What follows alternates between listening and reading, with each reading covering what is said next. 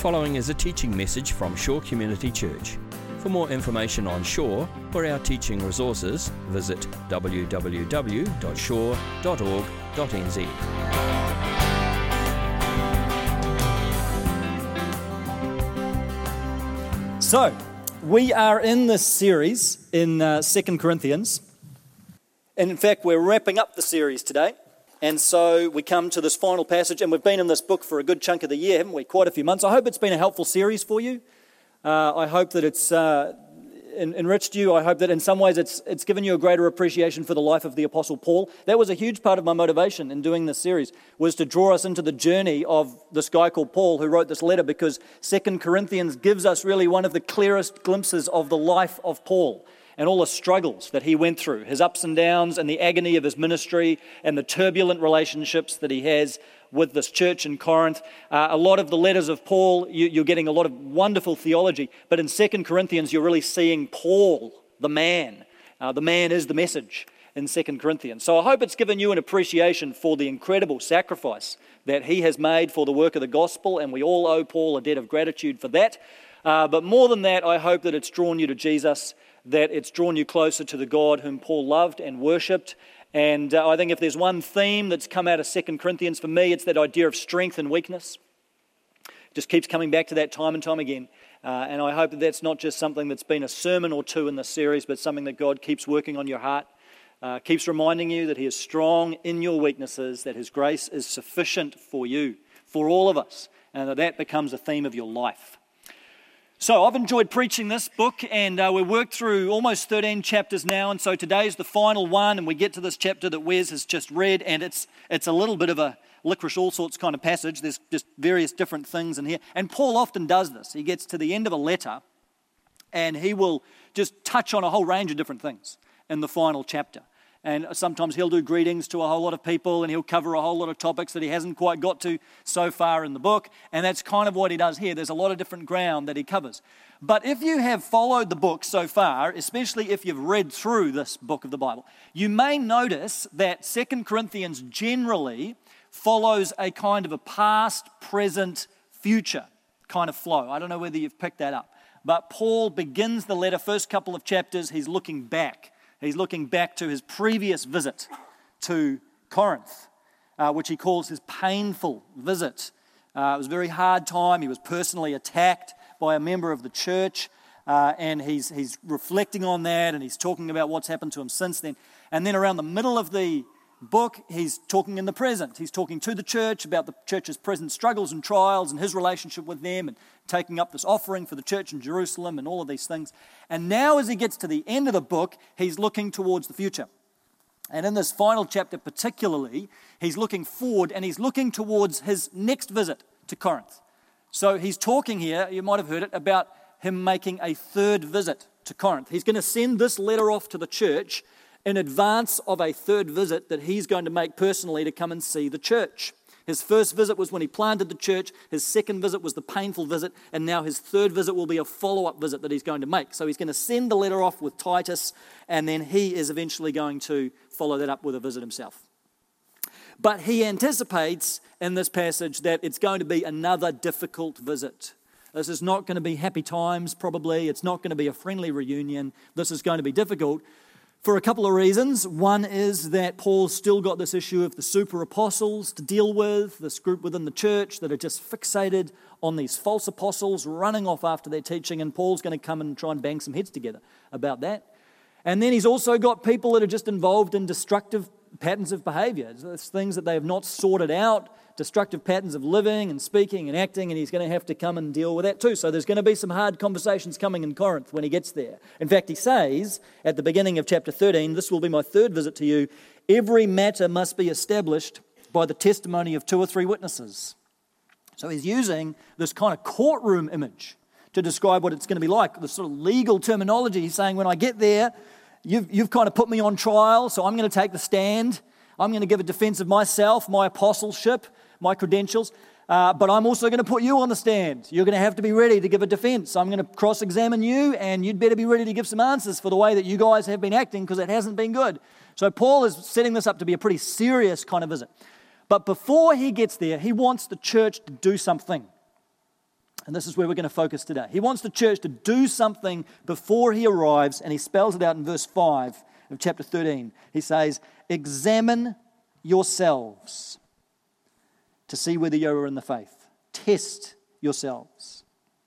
That word examine is a legal word. So Paul's carrying on this legal metaphor. He's saying, I want you to cross-examine yourselves.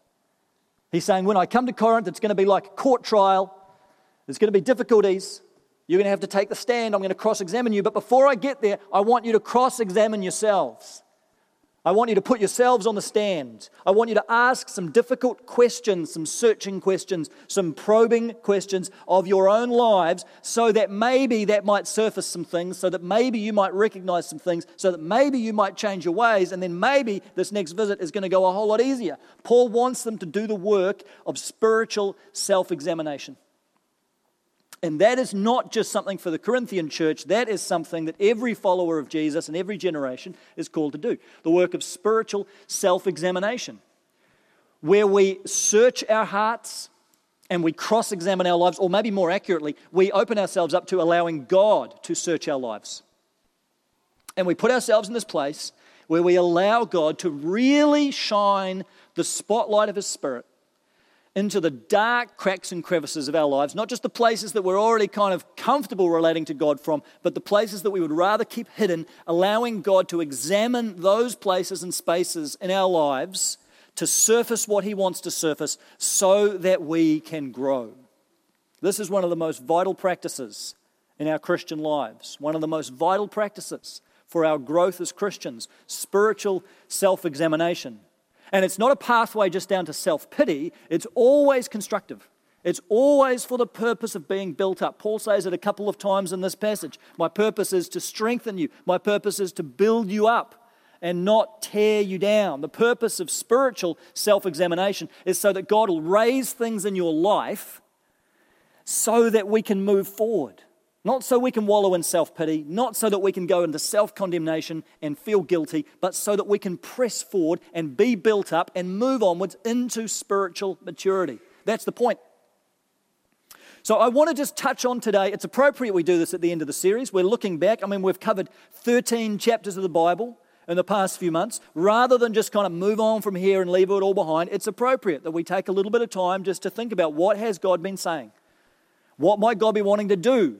What does He want to bring to our minds? So my hope is that this sermon can be not just information coming at you, but a time when we actually practice self-examination and we actually open our lives up and allow God to speak and allow Him to stir us and allow Him to maybe put His finger on something and prompt us with something and nudge us in some way that He's wanting to work in our lives, that He's wanting to stir in our hearts. So I want to touch on 3 areas of spiritual self-examination.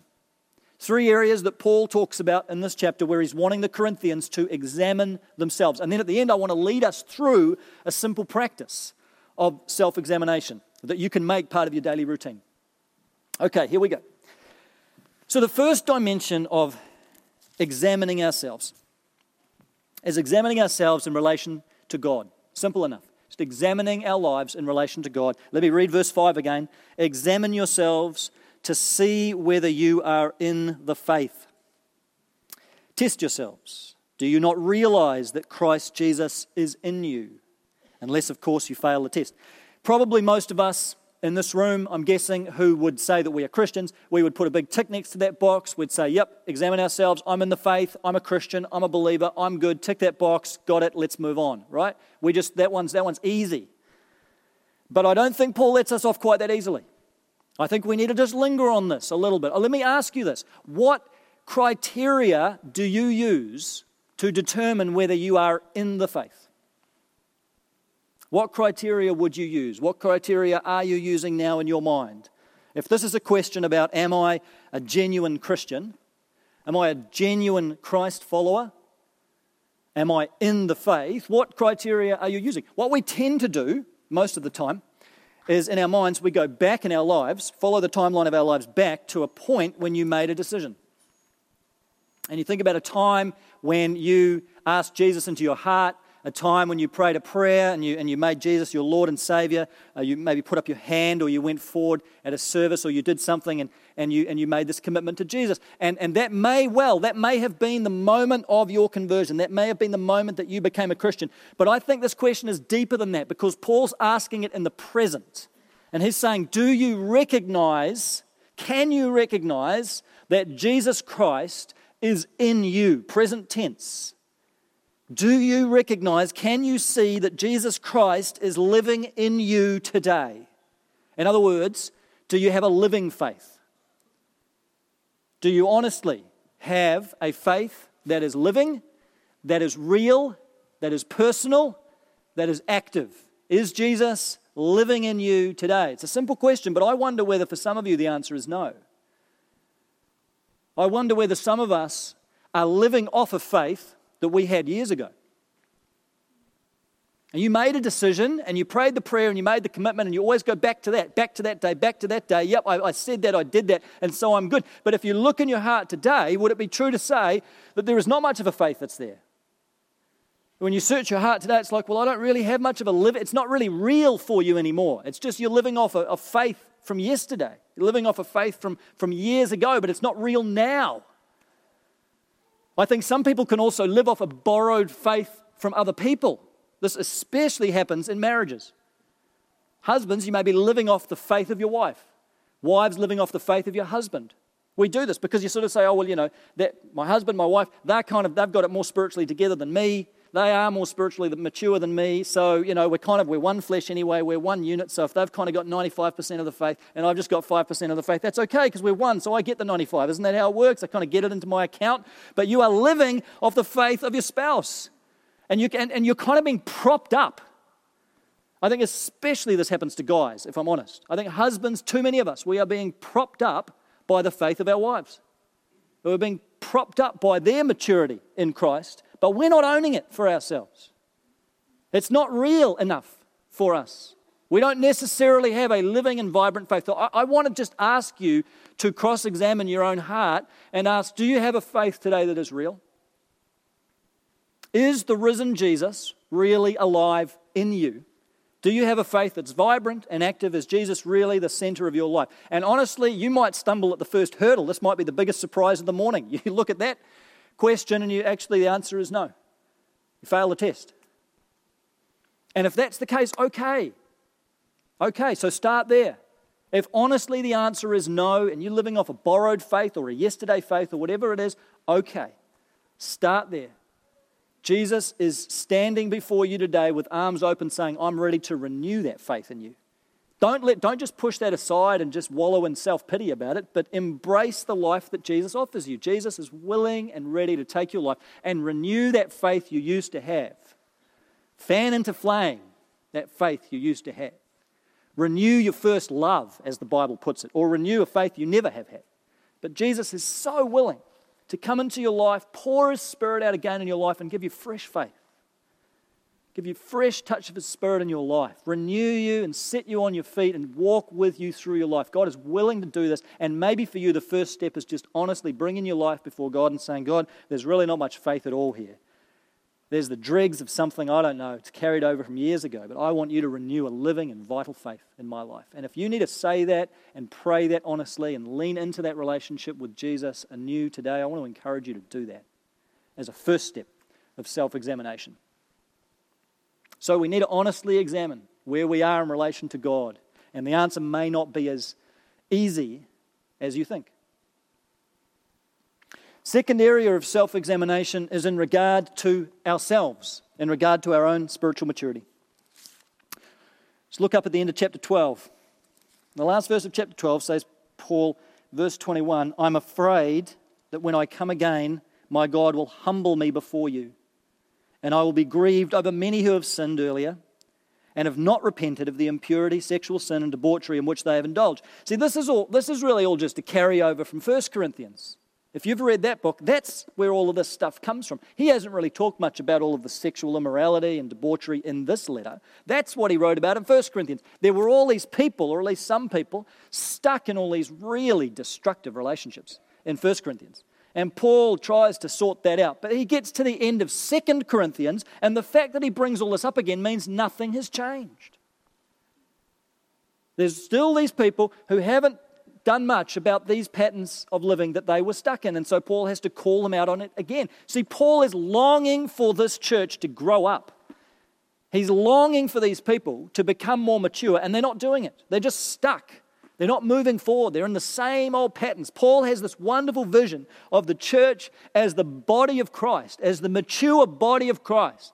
But here is a church that's just stuck in infancy and refuses to grow up. God's desire for our church is that we grow up, is that we mature, that we press on in Christ, not that we remain spiritual infants. And that means each of us within this community taking responsibility for growing up in Christ, taking responsibility for our own spiritual growth, our own maturity, growing in loving God and loving others. And sadly, I think so many Christians just never really grow out of spiritual infancy. We get saved, we become a Christian, and we maybe grow a little bit. We have this burst of energy, but we just remain infants. One author talks about the perpetual childhood of the believer.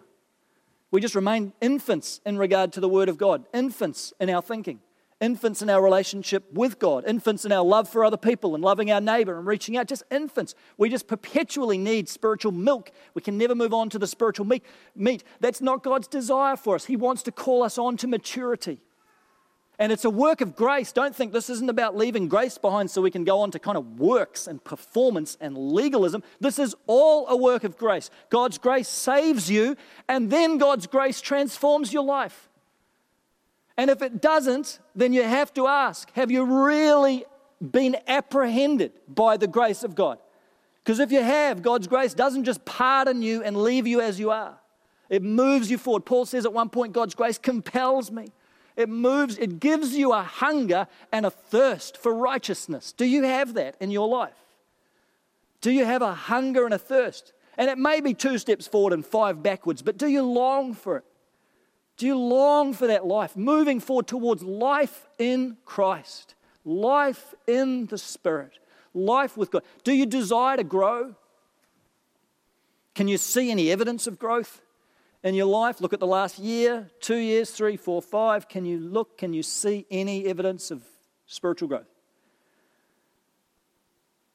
See, we want to be a come as you are church. Come as you are, bring your stuff, don't pretend, just come as you are. But we don't want to be a stay as you are church. We want to be a moving on church. Moving on to maturity in the grace of God by the strength of the Spirit, but moving on and encouraging each other on to spiritual maturity. Sometimes I think we just don't quite realize what God actually wants to do in our lives. C.S. Lewis writes about this in his book, Mere Christianity. He says, imagine yourself as a living house. God comes in to rebuild that house. At first, perhaps you can understand what he's doing. He's getting the drains right and stopping the leaks in the roof and so on. You knew that those jobs needed doing, and so you are not surprised. But presently, he starts knocking the house about in a way that hurts abominably and does not seem to make any sense. What on earth is he up to? The explanation is that he is building quite a different house from the one you thought of. Throwing out a new wing here, putting on an extra floor there, running up towers, making courtyards. You thought you were being made into a decent little cottage, but he is building a palace. He intends to come and live in it himself. So we think that God wants to come and inhabit our lives just to make a few little cosmetic changes, just tweak this and tweak that. But God wants to run a season of the block in your life. God's into some serious remodeling in your life. He wants to knock a wall down. He wants to change the inclinations of your heart. He wants to rewire your life. He wants to open up new possibilities, give you a heart for things and people that you never thought you might have a heart for. Change some unhealthy patterns and habits of acting and speaking and thinking. He wants to crucify the flesh. He wants you to live into the life of the Spirit. This is God's intention in your life. And at times, it's going to be painful. We shouldn't be surprised. God may be trying to tear down a wall of your life at the moment, put a window in, let some light in. It's painful. It's hard. He might be pruning you at the moment, cutting away some things so that you start bearing some fruit in an area where you haven't been very fruitful. These things hurt, but the very fact that they hurt is a good sign that God's probably working on you. That God's at work, and He's gardening, and He's remodeling, and He's making a palace. He doesn't just want to make us better cottages. He wants to make your life a palace. And so bring this down to a practical level in your life. What is that area that God may just be nudging you on and saying, this is where I want to focus now? In this next season of your life, this is the area. There's a room in your life. There's a locked room. And God's saying, that's the room. You've got all these other areas I know you're willing to work on, and we're seeing some progress, but now there's this locked room, and I want to come into that room now. And I want to start working on it, start tearing down some walls and start remodeling. Are you willing to submit to that? No matter how hard and no matter how painful and no matter what the cost, are you willing to submit to that? Just allow God to touch that nerve and reveal to you what room that might be. What's that area of your life? And He's saying, this is the next season for you. This is the area. I want to call you on in this area. Not to tear you down, but to build you up so that you take hold of more of the life of Christ that God wants for you. What's that area of spiritual maturity that He's calling you into? And finally, Paul talks about spiritual maturity and self-examination in regard to one another. We need to examine ourselves in relation to God. We need to examine ourselves in relation to our own spiritual maturity, and then we need to examine ourselves in relation to each other. And I think Paul puts it so beautifully in the benediction to this book.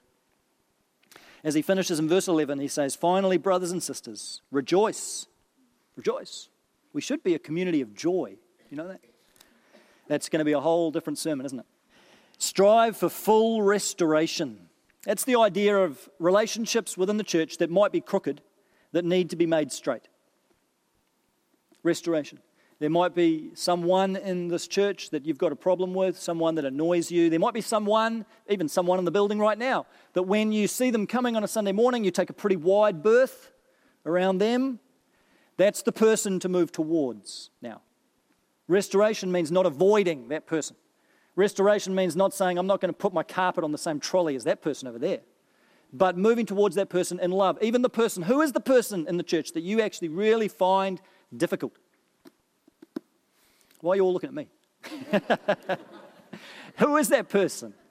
That's the person to move towards now in love. Not avoid, not talk to other people about, not judge in your head, but to move towards. Maybe that takes a text, maybe it's going to take a coffee conversation, maybe it's just going to take the process of forgiveness in your own heart, going through that before God. But who is that person? Let's be a community of restoration, making sure we make the crooked relationships straight. And then encourage one another. Man, it's amazing to me when I, just in catching up with different ones of you, just how starved we are of encouragement. You know, our culture is starved of encouragement. And it's amazing just a word, how far a word of encouragement can go. And I know that my need for encouragement is far greater than my willingness to give encouragement. And I want to see that change in my life. I've got a huge need for encouragement, but it's not matched by my willingness to give encouragement. So there's a deficit there that I need to pay attention to. What if we became a community of encouragement? Really calling out the best in each other, really naming the best. Sometimes, I know, especially for guys, it's slightly awkward, but what if we said to one another, hey, you're just doing great in this area. Hey, I just wanted to say, man, you're just doing so, I really appreciate your patience in that area. I really appreciate the way you're doing this. I see this in you. Really encourage you in this. What if we got used to speaking like that? We would build each other up in an amazing way. Doesn't all need to come from the leaders and the pastors and the elders. We need to become to one another a community of encouragement. Is there a word of encouragement that you can speak to someone? And then Paul says, be of one mind. And that's simply the idea of hanging together around the stuff that matters theologically, our unity in Christ. When we did that series earlier in the year on the Apostles' Creed, that's our one-mindedness. Those are the things that we are going to go to the wall for. Those are the things that we believe together. And then around that, there's all kinds of space to disagree and lovingly dialogue and learn from each other's perspectives and all that kind of stuff. But one-mindedness means holding together on the essential truths that matter. And I think we're growing in that area. And then Paul says, live in peace. And that's just a beautiful banner over the whole community, the banner of shalom. that as we work on our relationships and encourage one another and pursue one-mindedness, we are becoming a community of peace. We are becoming a community of shalom. So examine yourselves in regard to one another. How are we doing? How are your relationships with other people? Within the church particularly, but outside the church as well. Is there a relationship that needs to be restored? That needs some forgiveness, that needs a word, that needs some encouragement? Is there someone that you can encourage and build up and strengthen? Is there some way of pursuing one-mindedness with someone else with whom you might disagree? We don't know how Paul's words went down. We don't know whether the Corinthians ever took this to heart. This is the last piece of correspondence that we have between Paul and the Corinthians. That's it. We know that he made it to Corinth. Acts tells us that. He spent 3 months there. So he made it for the third visit. We don't know what that visit was like. We don't know whether his relationship with his church ever recovered or not. So we can really only answer these questions in regard to our own lives. Are we willing to do what Paul calls us to do? Are we willing to do what Scripture calls us to do? To live an examined life. To truly allow God to run a virus check over our entire lives in relation to Him, in relation to ourselves, in relation to other people. And not just today. I know it's easy enough to do this today, but are you willing to make this a habit and a practice of your life? To take time regularly, draw aside, put yourself in a place, sit at the feet of Jesus, as it were, long enough for God really to run that inventory through your life and really allow Him in your heart access to some of the deep corners and the deep cracks and crevices, and just be patient with that and let Him surface what He wants to surface. It's not comfortable, because it means praying the difficult prayer that David prayed in Psalm 139, test me, O God. Search my heart, examine me, see if there is any offensive way in me, and lead me in the way everlasting. And the risk, of course, is that God might actually reveal something to you, something that needs to change. And then that's something not just to put aside and ignore and get up and go on with the rest of our day, but to lean into that and say, God, I confess that to you. I want to grow in this area. I want to take hold of the life that you have for me. And I ask for the power and the fresh grace of your Spirit to move forward in this area. Are you willing to establish this as a practice in your life, a regular practice of examining yourself spiritually before God in regard to yourself, in regard to others, so that we can grow together as a community into a mature body of Christ? As we finish, I want to lead us through a simple practice. And this is a practice that you can make part of your day. This could be a daily practice, could be a weekly practice, a really simple practice. It's called the prayer of examine. Examine spelled E-N at the end, this kind of old English spelling of it. It was developed by a guy called Ignatius in the 16th century. And just a very simple way of reviewing our lives, allowing God to review our lives. And it simply involves just stilling ourselves, being quiet, centering our minds on God, and then in our minds, going backwards over the last 24 hours of our day. And we just think about all the things that we've done and said and experienced in the last 24 hours. And at each point, we become aware of several things in the way God's working in our lives. We become aware of the ways that God seemed particularly present to us, and we really felt or experienced His presence. We become aware of the ways in which God seemed absent to us, seemed distant, or we were disconnected from Him. We become aware of the ways that we've got things to thank God for. So often we just miss the blessings of God in the course of our day, but we pay attention to the ways that God has given us gifts that we can celebrate and we can thank Him for. And then we pay attention to the things we may need to confess, things that are not as they should have been. And we bring those honestly before God. We receive His fresh grace and forgiveness. And we ask for His strength in making change in those areas in the next day of our lives. It's a simple practice. You could do this every day. Just build this into your life. Great way to do it is just before you go to bed, just reviewing in reverse order the various events of your day in a prayerful spirit and just asking God to make you aware. This is just noticing the footprints of God in our lives so that we can face the next day in God's strength. And so we're going to do this together just for a couple of minutes. I'll guide us through it, just this little journey back through the past 24 hours of our lives. Let's just have an open heart, an open spirit. Let's allow God to put on our hearts whatever He wants to put on our heart. And let's then have the courage to respond if He wants to really put His finger on something and call us to grow in a particular area. So let's just quieten our hearts and allow God to speak to us.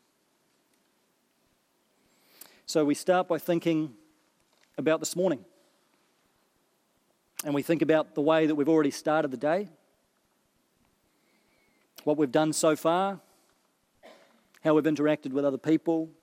We think about the ways that God has been present or the ways that God has seemed absent.